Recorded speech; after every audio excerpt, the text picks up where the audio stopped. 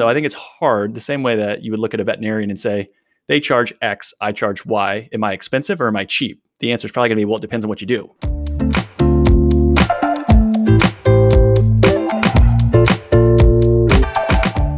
Welcome to the Veterinary Financial Podcast, where we discuss financial freedom and whole life success. I'm Meredith Jones, an emergency veterinarian in Virginia. And I'm Phil Zeltzman, a board-certified surgeon in Pennsylvania. Our guest today is Isaiah Douglas, who is a good friend of the Veterinary Financial Summit. He was one of our important speakers last year.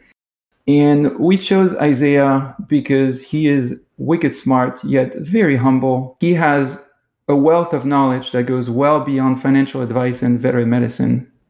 Isaiah is a certified financial planner and a partner in Vincier Wealth Management. And he is also the host of the Veterinarian Success Podcast, which Phil and I have both been interviewed for.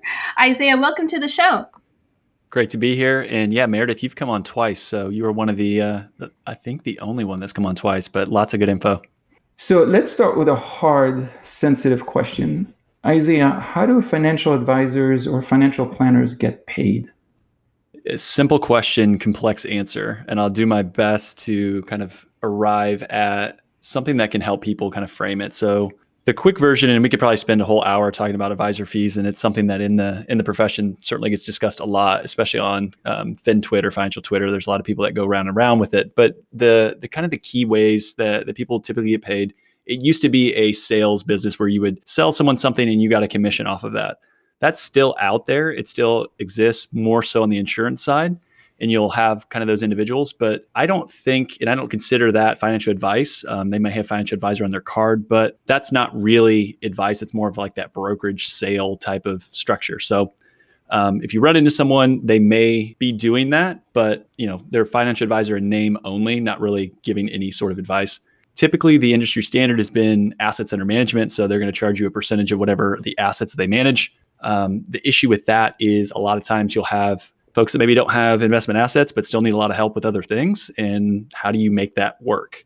There's a blend, and I will be candid and say Vincier, we've kind of taken the blend approach of saying we're going to have a flat planning fee with AUM as that makes sense.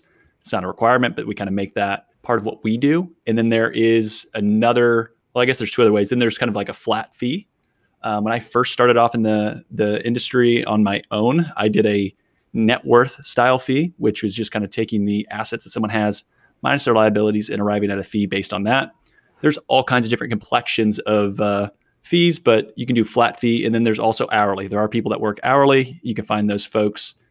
Yeah, so those are kind of all the different styles. I'm happy to jump in to kind of give some examples if that's helpful, but just let me know where you want to take that conversation. Yeah, so let's take an example. Let's pretend somebody has a portfolio of 100K. If you prefer to use that as the net worth, you can do that too. Pick a reasonable number of transactions per year. How the fee structure look like in these different case scenarios? Sure. So from transactions, let me get a little clarity. Is that just like investment, like trades? Is that what? Mm-hmm. Okay.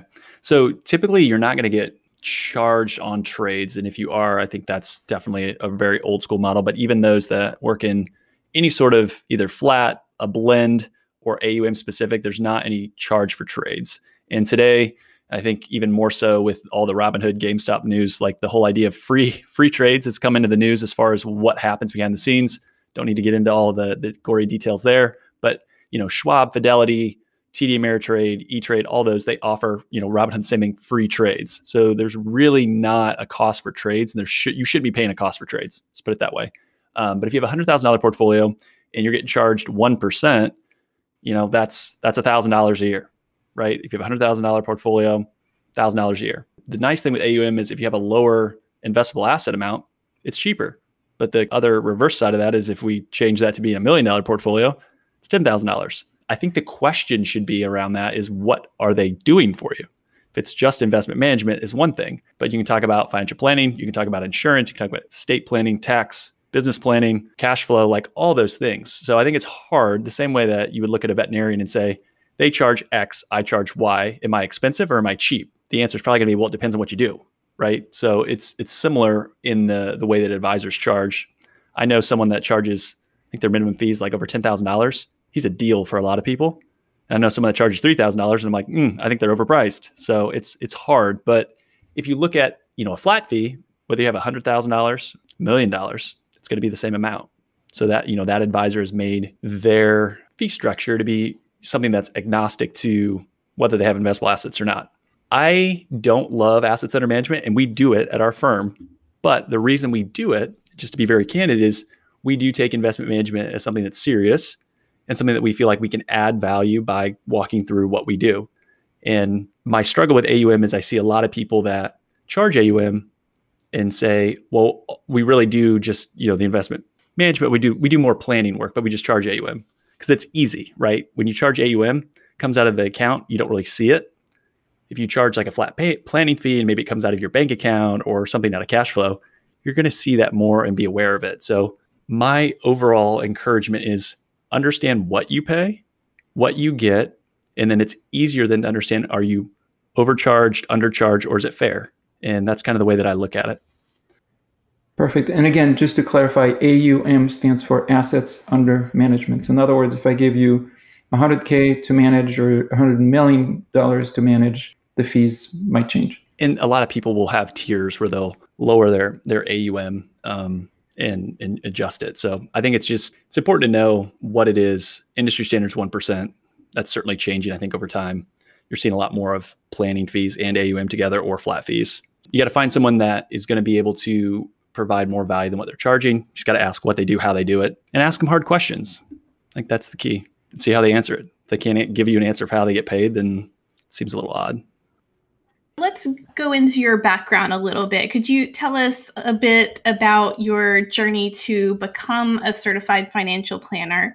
Sure. So for me, I did not necessarily come from wealth or money or anything like that. So my dad grew up in a farming family in rural Indiana. And so I am doing probably the farthest thing from what most of the men in that side of the family have done historically.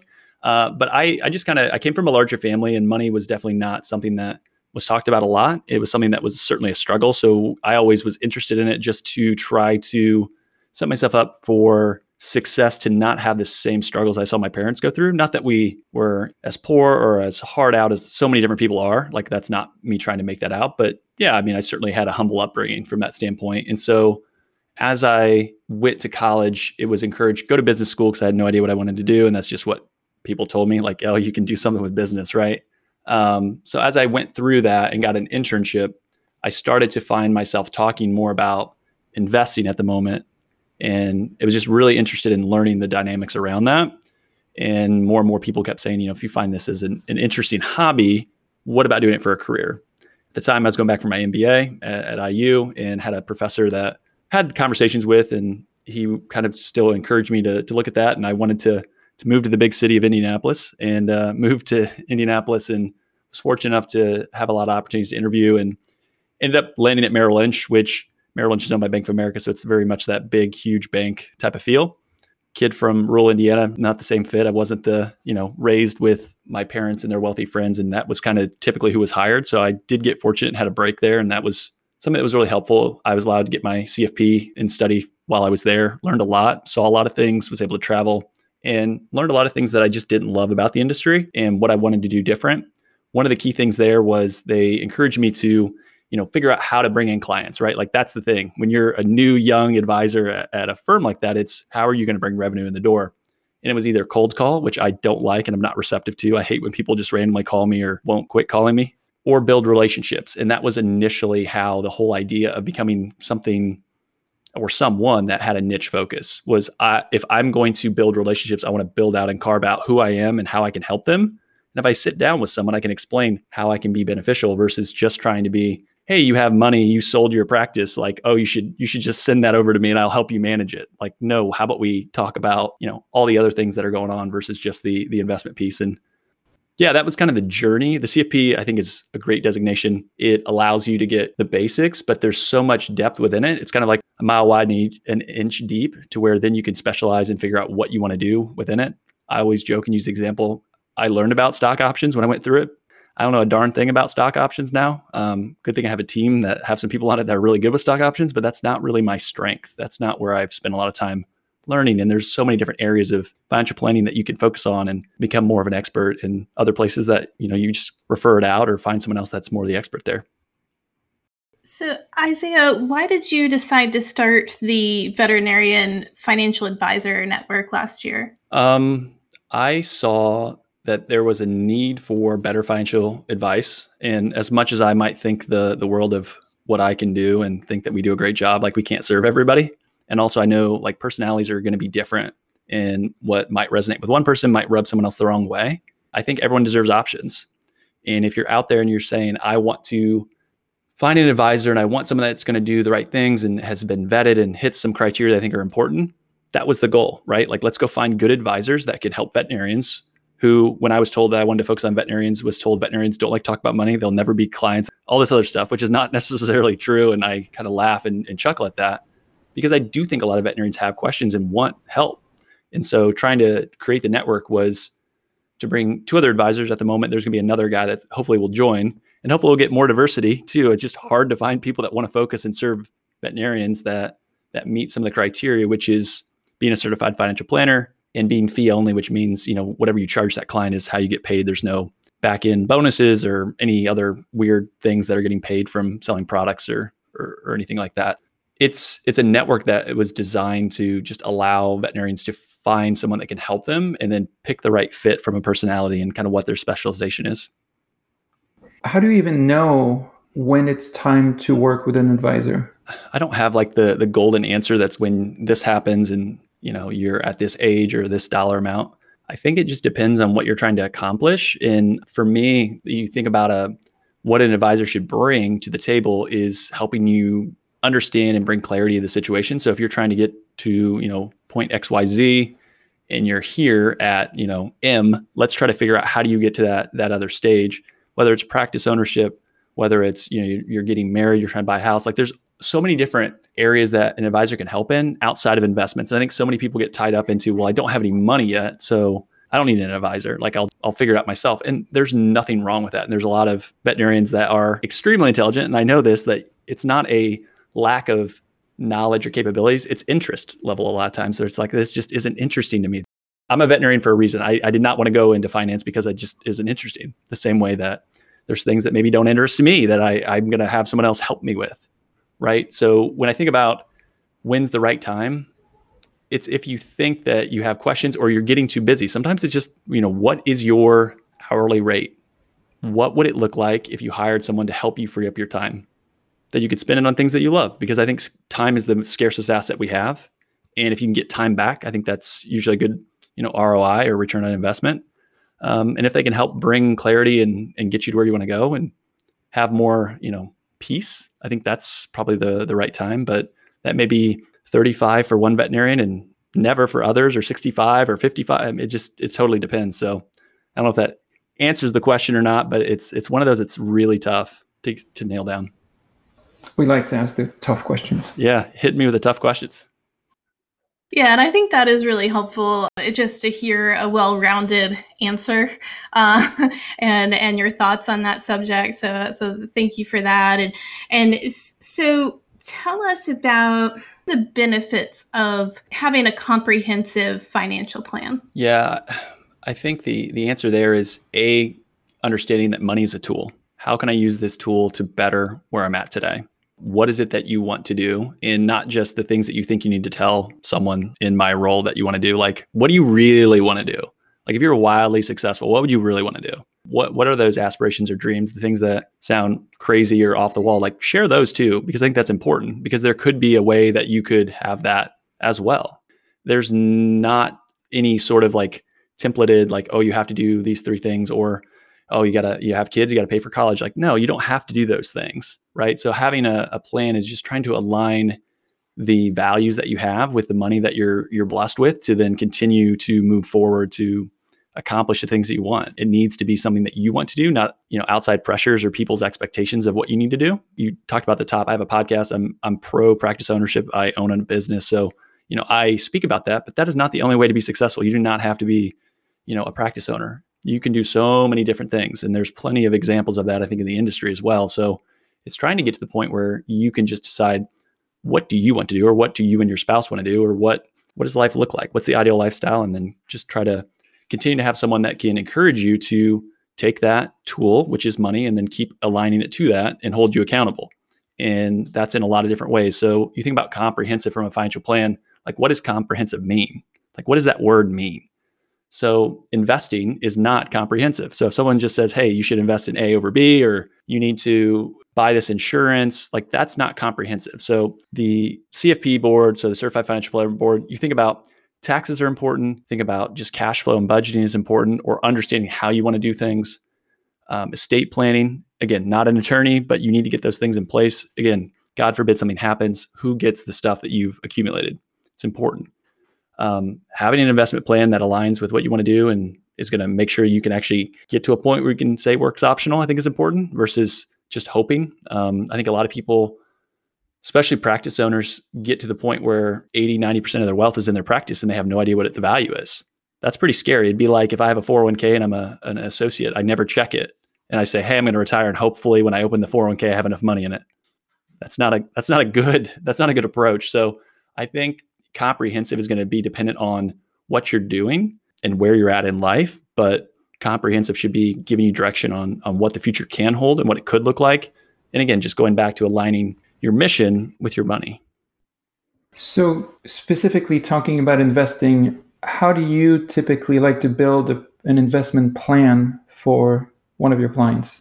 How does it work? So the way that we think about investing, it needs to have the same pieces that you look at from a medical side of things, right? So there needs to be some sort of substance or research that backs that claim, not Isaiah thinks or Isaiah feels, right? Like if you went in and said, well, I think this may work and we should do it this way, your client is going to be like, well, I don't think that sounds right. Like I'd rather take my pet somewhere that they are confident and there's some medical research backing this, right? And so I would say one of the key things in trying to build an investment plan and portfolio is, what does the data show you? What's the research show? And again, there's always that past performance does not guarantee future results, but the future is unknown, right? So I think you have to start with diversification. The example that I always give and like to share with people is if you're making chocolate chip cookies, you are going to have a lot of different ingredients. Those ingredients can, at times, separate, taste great. Chocolate chips, I could open that bag, go sit on the couch, and if I wanted to watch a soccer match, I would enjoy that. But if I go and grab the baking soda and a spoon and go try to enjoy the soccer match, I'm not going to enjoy it, but I need that to make the cookies. And I think the vast majority of people think that stocks and bonds, that's it. That's all you can invest in. That's all it is. And I just totally disagree with that. And there's a lot of data and evidence that's out there that shows otherwise. And I think if advisors, I think are super guilty on this, but if you have research that's there, it is your job as an advisor to understand it and explain it in reasonable terms of why you're doing what you're doing and have some evidence and data behind it. And there are a lot of different ways to make it work. We have our version at Vincere of what we think, what we believe. Other people have their version. But at the end of the day, the truth is the future's unknown. And so I would much rather have as many independent ingredients or bets to be successful. Because at the end of the day, if you're trying to build an investment plan to hit a financial plan, you want consistency, right? Like you want to have consistency to where it's not predicated on, well, if the economy does good in these years, I can retire and I'll have plenty of money. Well, if the economy does poor, then I can't retire. I don't like those odds. Like I would want to take the uncertainty out as much as possible. So when I think about investing, it's trying to have as many different ingredients I can mix in to make the ride as smooth as possible. And you might have years, and there's the last 10 years has been a great example. To be diversified the last 10 years has not been fun. You've looked like an idiot. You've looked like a moron. Like, why don't I just buy the S&P 500? Because all it does is go up to the right, and that's all I need, right? So with investing, I think it's just trying to understand that if you truly are a long-term investor, you want to tap into things that work over time, and you can make adjustments. And I think that's where the knowledge and insight of folks that are tied into this stuff, like there are times to make changes, but sometimes, you just have to ride through things and understand that you're not always going to be correct when you're diversified. You're always going to say you're sorry. I think that's part of the thing about diversification. You should take the concentration in the bet in your skill set and your earning power. And if you do want to become an owner, again, going back to my pro practice ownership, I think that's where you concentrate and where you can build some wealth. And you try to complement that with stuff outside. So it's a long-winded answer from an investment plan, but I would say it starts there with trying to have as many different ingredients that can zigzag and do different things at different times. So let's talk about a few more ingredients besides stocks and bonds. What do you like to bake into your recipe? Yeah. So I would say when you think about other ingredients, so you can have stocks and bonds. Those both are good diversifiers, and we don't have to necessarily get into every single thing. And if I say something that we want to get into more detail, we certainly can. You can look at what is called like trend following or momentum. That is a style of investing, and you can do that across stocks individually. You can do it across what they call like multi-asset. So maybe it's stocks, bonds, commodities, real estate, and this would be publicly traded real estate, not privately held. We'll get into that in a second. But there's plenty of different ways and styles that can add diversification. So that's one. You can look at something that would be possibly, precious metals. So call it gold or silver. That could be something. I like Bitcoin. I know we can talk about Bitcoin. I'm an advocate. I talked about it at the Vet Financial Summit. I'll still talk about it probably at the Vet Financial Summit in 2025, 2030. But, I think that's a piece of the puzzle. And I think that veterinarians and where they're at from a financial situation, that can be super powerful. Look at rental real estate, whether it's residential, commercial property, the real estate from a practice ownership. I like that. I think that's the easiest real estate to buy first outside of a primary residence. Long volatility, which is way too complex to get into on this podcast, is something that I really like. I think so many people think about public market investing has to be, you only make money when the market goes up. There's plenty of ways that you can diversify across different assets and allow yourself to have a positive return or be more consistent. And again, compounding, the way that works and the way it works best is if you don't have a negative 35, if you don't have a negative 20. There's so much power in just looking at something that you can say, yeah, this does really well here and it's going to stink. But then in these 2 years when the market really struggles, it's actually fantastic. And just trying to find where someone is at with their other assets. So maybe they have a 401k, that's the vast majority of what they're doing. How do you complement that best? It's probably not owning more stocks. And I think it's important to show people like what are the other pieces of the puzzle that work. I'm a big fan of farmland. That's becoming more and more accessible to an investor. So you have to be an accredited investor, which just means that as a single individual, you make over $200,000, or as a joint household, you make over 300. I think those rules are antiquated and stupid, candidly, from the SEC. But there are a couple different offerings that allow you to buy fractional ownership in farmland, which farmland does a great job at being completely outside of the public markets. It has good income. It does well in inflationary environments. Like there's so many things that it works well. So if you blend, again, going back to the cookies, you put in those 5, 6, 7 ingredients that do different things, it's amazing what wealth can compound to over time. Let's go back to some basics. So part of our mission with the Veterinary Financial Summit is to help clear some of the confusion that is out there. Some of our listeners know that I also have a Facebook group called Debt Free Vets. And Isaiah, I'm going to ask you a couple of questions that have come up recently on the Debt Free Vets group. One of those is surrounding interest. And so the question that has come up and was discussed within the group is, what is the difference between compound interest versus simple interest? Yeah, and I typically see this a lot of times from conversations with disability policies and trying to compare like disability insurance. So I'll probably use that as the example. But if you think about simple interest, it's just going to be whatever the rate that you're paid is going to be off of the initial principal, where compounding is each time it grows, it's going to be off of that increasing base over time. Visually, I think it's easier to see like the differences over like 10 or 15 or 20 years. But that would be the big difference between simple and compounding. So good example, and I'll just use some numbers. If you have, let's say, a $5,000 benefit and you want to have it compound, that would come out in year 10 at, $64.19 as far as how much money that would end up growing into, versus if it's simple, it's going to be $62.50. So there is a difference there of, a cumulative $2,000 as far as what that would be like over time. So compound and simple interest are really powerful tools. I think compound interest is something that, and I'm going to space on who it was, that it's the eighth wonder of the world, or was it Einstein that said that? And it works well when it's working for you, and it really stinks when it's working the other way. I think the easiest example of when compound interest works against you is credit card debt. I think that's an easy one that people can understand and maybe have experienced. It's really hard to get out from under that. where, when you are able to have that work for you, it works much better. So going back to how financial advisors are paid, another question that was asked recently in the Facebook group was about how to save for the tax bomb. So I'm talking about the tax bill that vets and other people on income-driven repayment plans will owe at 20 to 25 years after they've paid their student debt payments for that period of time. We had a vet who was advised by a financial advisor to use actively managed funds to save up for that tax bomb.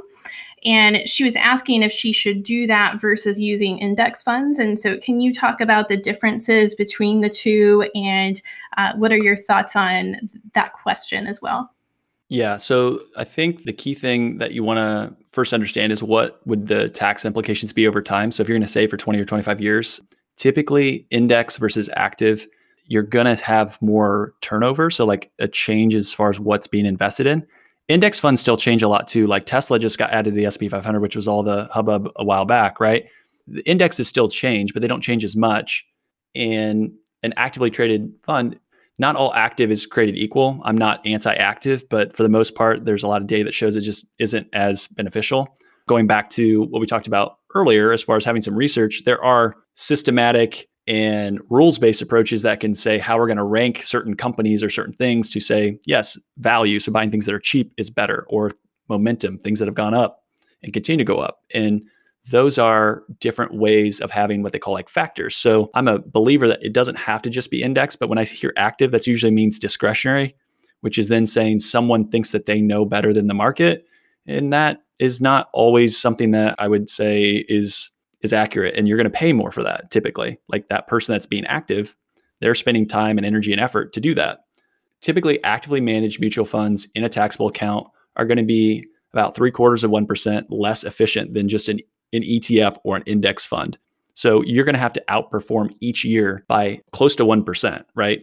Just to make up for the difference between the taxes. And you compound that over 20, 25 years. That's a big difference in what you're going to be able to have at the end of the day. So I would say I don't agree with what was suggested for a variety of reasons. Again, going back to, if this is a goal and you want to achieve your goal, let's try to remove as much of the variability that's there. I think when you introduce active, they might be great for 20 years, but they might be great for 5 and then stink for 15. And then that's going to be painful. So if you have something that can be tax efficient in more of an index approach, I think that would be the direction that I would go.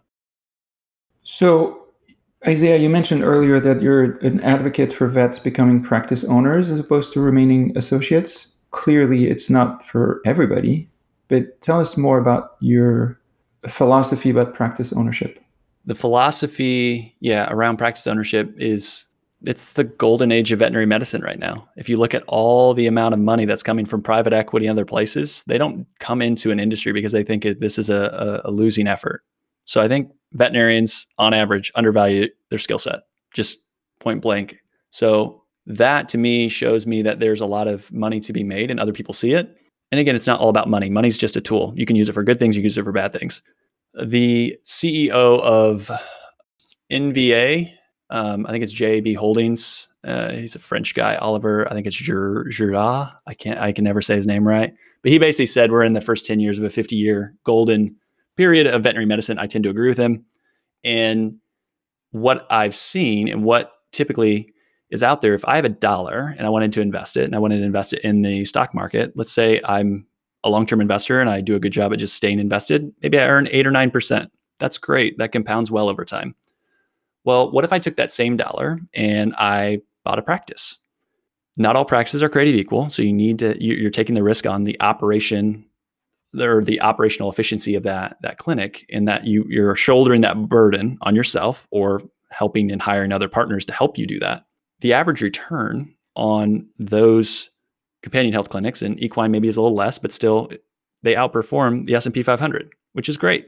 So if I have $1, I'd much rather put it in something that can return higher. Oh, and by the way, you have a lot more control over your vet clinic than you do over the S&P 500. So I would much rather do that. And when you're an owner, you have a lot of tax benefits. So you can write things off. You can make yourself more efficient from that standpoint. Whereas an associate, sure, you can save into your 401k. Maybe you put some money in the HSA, but you don't have as many kind of tax shelter options or deferrals or ways to get creative on how you recognize income. VMG Group, they put out, I think this might be a 2018 statistic, but it was companion health 16% as far as a return. Now, again, everyone's not there. I've seen practices that have, and when I say 16%, let me back up and clarify that. So this is a 16% earnings after compensation. So after paying yourself a good wage for what you do from a veterinarian perspective, as an owner, you would get 16% of the revenue coming off of that business. So again, think of it as an investment that you're getting 16% off of. That's much better than the S&P. I've seen practices that maybe they're doing something slightly different, whether it's ER or urgent care, and are highly profitable, like triple that. So there are practices out there that are very wildly profitable. There are practices out there that struggle and are sub 10, and that's normal, and it's out there too. So it's not like this is a sure thing, but there are a lot of professionals out there that can help. And even if you are paying for those other people, you have a margin for error in the amount of income that comes back to you. Oh, by the way, you don't have to wait till you're 60 to sell your veterinary clinic. I've had conversations, not a client, but had someone that works in the space, and there was a 38-year-old veterinarian that sold their clinic for just over $10 million at 38. That's pretty impressive. Now, granted, I'm sure he hustled and busted his hump to get there, and it was not easy, and there were struggles along the way, but that kind of wealth could never be made as an associate. Never. Not a million years. So that's why I'm an advocate, because there is so much money coming into the space. If you run a clinic well, you don't have to work forever. Getting to the part where it's work optional. And if you love being a veterinarian, you want to work till 70, great, do it, but you don't have to. And I just think there's a lot of misinformation in people that are encouraging going the associate route because of student loans, when in reality, if you can raise your income, you can pay back your student loans quicker. That's, I guess, my thoughts on practice ownership, but there's a lot more to it. And again, I know I can make it sound rosy and great and it's perfect. It's hard. It's messy. It's not going to be easy, but I think there's a big opportunity there for those that have that curiosity. So in your financial career, what have you noticed are self-limiting beliefs that keep people from building wealth, and specifically veterinarians?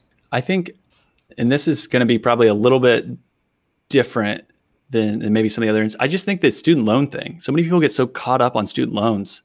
You don't have to pay them back quickly. You can, and it might make sense. But I think just this overhang of I have this debt, I can't do anything with it, and I just graduated. I talked to someone that had graduated 6 months, and she had a lot of student loan debt, and she kind of felt like, well, I don't have any chance, like life is over from the standpoint of ever doing anything with it because I have so much debt. That's not the case, and there are opportunities for you to get out from under that. A little bit of savings can go a long way. I think if you're thoughtful around how you do it and try to understand what the options are out there, you're not going to be able to, work and just put your money into, your bank account. Like, you earn nothing on that money. And the way, unfortunately, that our country has been structured with the amount of creation of new money and other things, like your dollar continues to lose purchasing power. So you have to go find somewhere to put it into, and it's not there. So you just have to think about ways where you can get a higher rate of return. And that's, again, kind of going back to the practice ownership piece. But I just think so many people undervalue their skill set.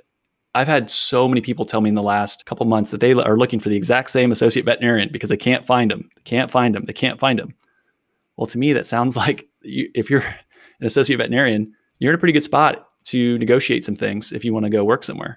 If I'm an owner, that makes me a little bit nervous. But if I'm an associate, that gives you a lot more leverage in negotiating that.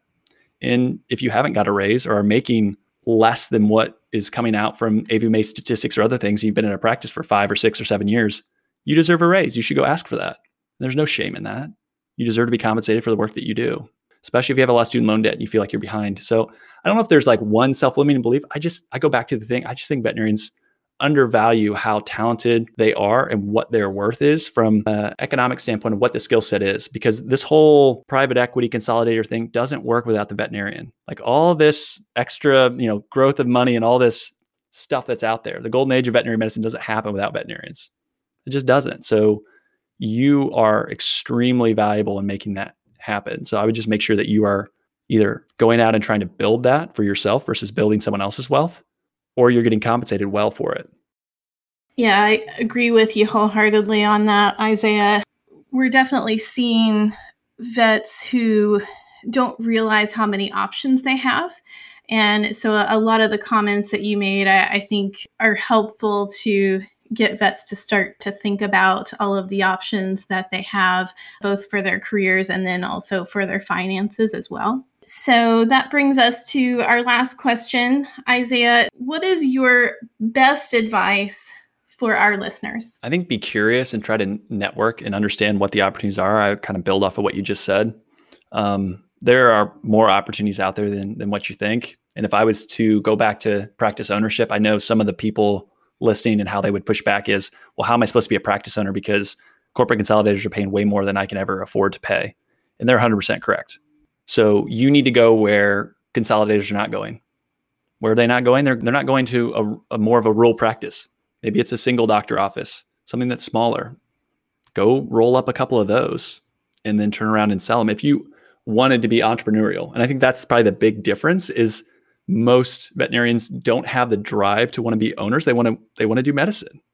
But if you can find a partner or you can find someone that can help you do that, that to me is the really good opportunity today, is looking out at an older veterinarian that maybe is more rural or outside of the shining practice that's down the street or the place that you've worked at that maybe is super well run. You might have to go to a practice that has some warts on it and go clean up some things. And that's hard work, but you'll be compensated for that. And I just really, really think so many people have an opportunity for practice ownership if they have that desire. If you don't, that's completely okay. There's plenty of other ways to build wealth. And I think you just have to start to look outside of the norm. It's going to be hard for you to go in and be an associate and just save in your 401k and feel like you have enough at the end of the day. You're going to have to be creative and look outside of kind of what traditional blogs or advice is to grow that. That's kind of where I'm at. And I know there's a lot of other ways for them to build that wealth, but yeah, it might not be just strictly investing in what your 401k gives you.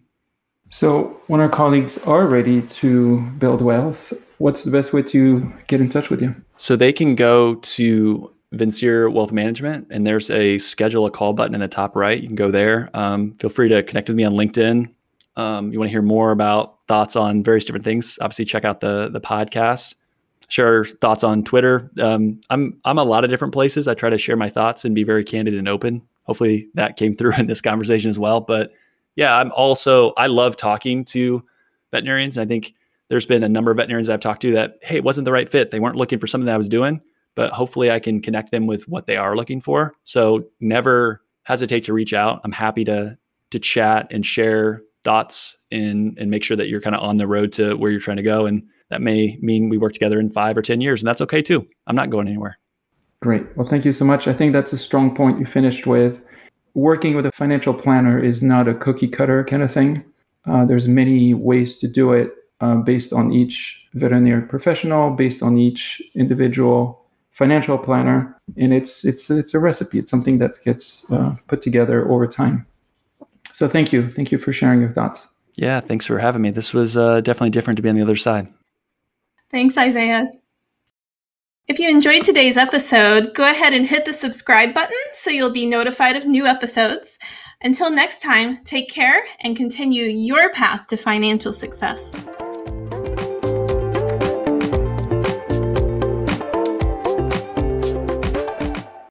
The information provided in this podcast is for informational purposes only. It should not be considered legal or financial advice. Consult with a legal or financial professional before making any investment decisions.